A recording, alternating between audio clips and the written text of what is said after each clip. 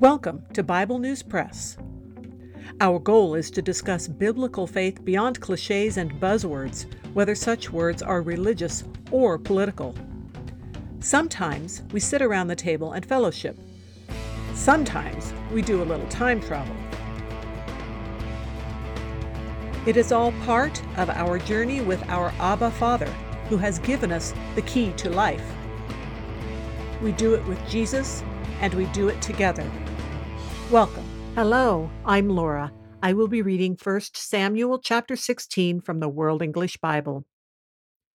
Yahweh said to Samuel, "How long will you mourn for Saul, since I have rejected him from being king over Israel? Fill your horn with oil and go. I will send you to Jesse the Bethlehemite, for I have provided a king for myself among his sons." Samuel said, "How can I go? If Saul hears it, he will kill me." Yahweh said, "Take a heifer with you and say, 'I have come to sacrifice to Yahweh.' Call Jesse to the sacrifice, and I will show you what you shall do. You shall anoint to me him whom I name to you." Samuel did that which Yahweh spoke and came to Bethlehem. The elders of the city came to meet him trembling and said, "Do you come peaceably?" He said, "Peaceably. I have come to sacrifice to Yahweh. Sanctify yourselves and come with me to the sacrifice." He sanctified Jesse and his sons and called them to the sacrifice. When they had come, he looked at Eliab and said, "Surely Yahweh's anointed is before him." But Yahweh said to Samuel, "Don't look on his face or on the height of his stature, because I have rejected him, for I don't see as man sees. For man looks at the outward appearance, but Yahweh looks at the heart." Then Jesse called Abinadab and made him pass before Samuel. He said, "Yahweh has not chosen this one either." Then Jesse made Shammah to pass by. He said, "Yahweh has not chosen this one either." Jesse made 7 of his sons to pass before Samuel. Samuel said to Jesse, "Yahweh has not chosen these." Samuel said to Jesse, "Are all your children here?" He said, "There remains yet the youngest. Behold, he is keeping the sheep." Samuel said to Jesse, "Send and get him, for we will not sit down until he comes here." He sent and brought him in. Now he was ruddy, with a handsome face and good appearance. Yahweh said, "Arise, anoint him, for this is he." Then Samuel took the horn of oil and anointed him in the middle of his brothers. Then Yahweh's Spirit came mightily on David from that day forward. So Samuel rose up and went to Ramah. Now Yahweh's Spirit departed from Saul, and an evil spirit from Yahweh troubled him. Saul's servants said to him, "See now, an evil spirit from God troubles you. Let our Lord now command your servants who are in front of you to seek out a man who is a skillful player on the harp. Then, when the evil spirit from God is on you, he will play with his hand, and you will be well." Saul said to his servants, "Provide me now a man who can play well, and bring him to me." Then one of the young men answered and said, "Behold, I have seen a son of Jesse the Bethlehemite, who is skillful in playing, a mighty man of valor, a man of war, prudent in speech, and a handsome person, and Yahweh is with him." Therefore Saul sent messengers to Jesse and said, "Send me David your son, who is with the sheep." Jesse took a donkey loaded with bread and a container of wine and a young goat, and sent them by David his son to Saul. David came to Saul and stood before him. He loved him greatly, and he became his armor-bearer. Saul sent to Jesse, saying, "Please let David stand before me, for he has found favor in my sight." When the Spirit from God was on Saul, David took the harp and played with his hand. So Saul was refreshed and was well, and the evil spirit departed from him. That's the end of chapter 16. Here are some things that stood out to me when I read it. Samuel had actually gotten attached to Saul, but in spite of everything, Samuel still feared for his own life, in spite of his former relationship with Saul, and in spite of the fact that he had done mighty acts for God. And in that way, it just shows his humanity not unlike Elijah after he had done the things that we'll read about later when we get there with on Mount Carmel. And then, in curious contrast to Samuel's fear for his own life from Saul, Samuel's reputation has apparently gone before him to the men of Bethlehem because they're leery of him.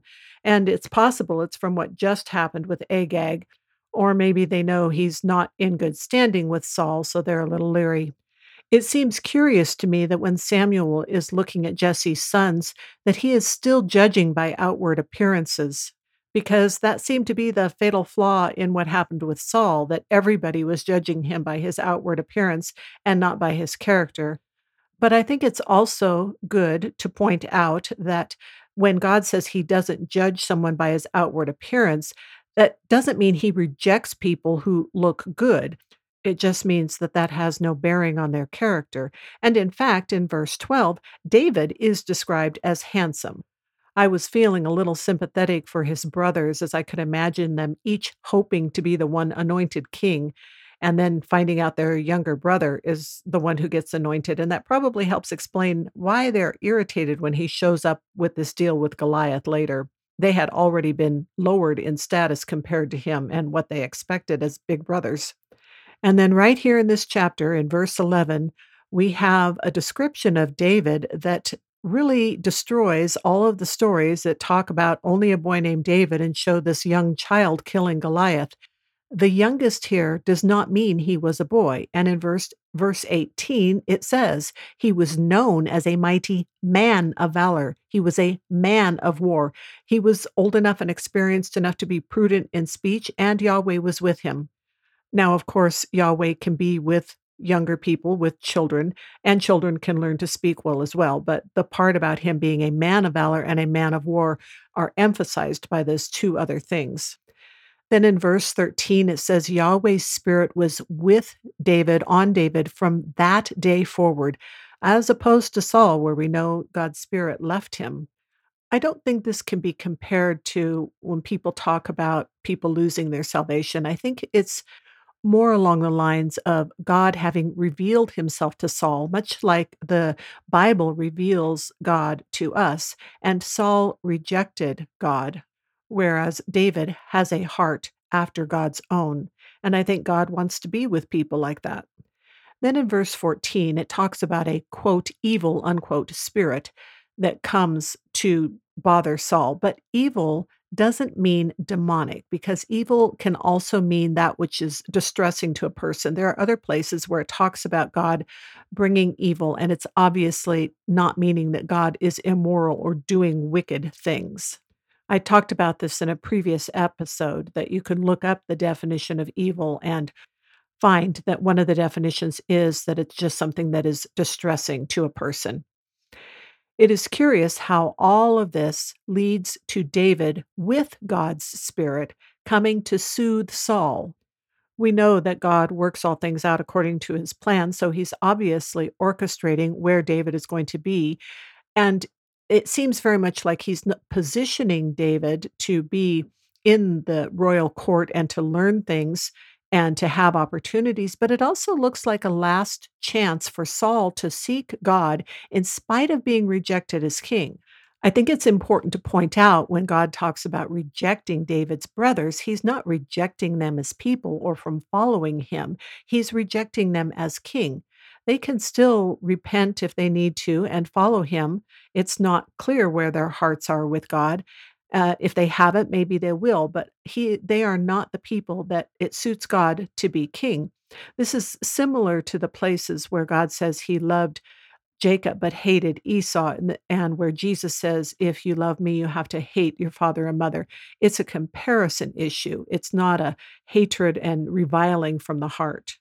But with David coming into Saul's court, as it were, David is seeming like a type of Christ to Saul, where he comes with God's Spirit and he's offering comfort. But unfortunately, Saul doesn't seem to know how to let go of his pride. So he only avails himself of the earthly comfort of the music, and he benefits from the peaceful presence of God that David brings, but Saul doesn't turn his own heart to God. And it's interesting that Saul apparently didn't get the word that David was anointed as the next king. I can just imagine David and his whole family being a little bit on tenterhooks here and hoping that things don't get out of control. That's all for today. Thanks for listening. That is the Bible News Press segment for today, but not the end of our journey.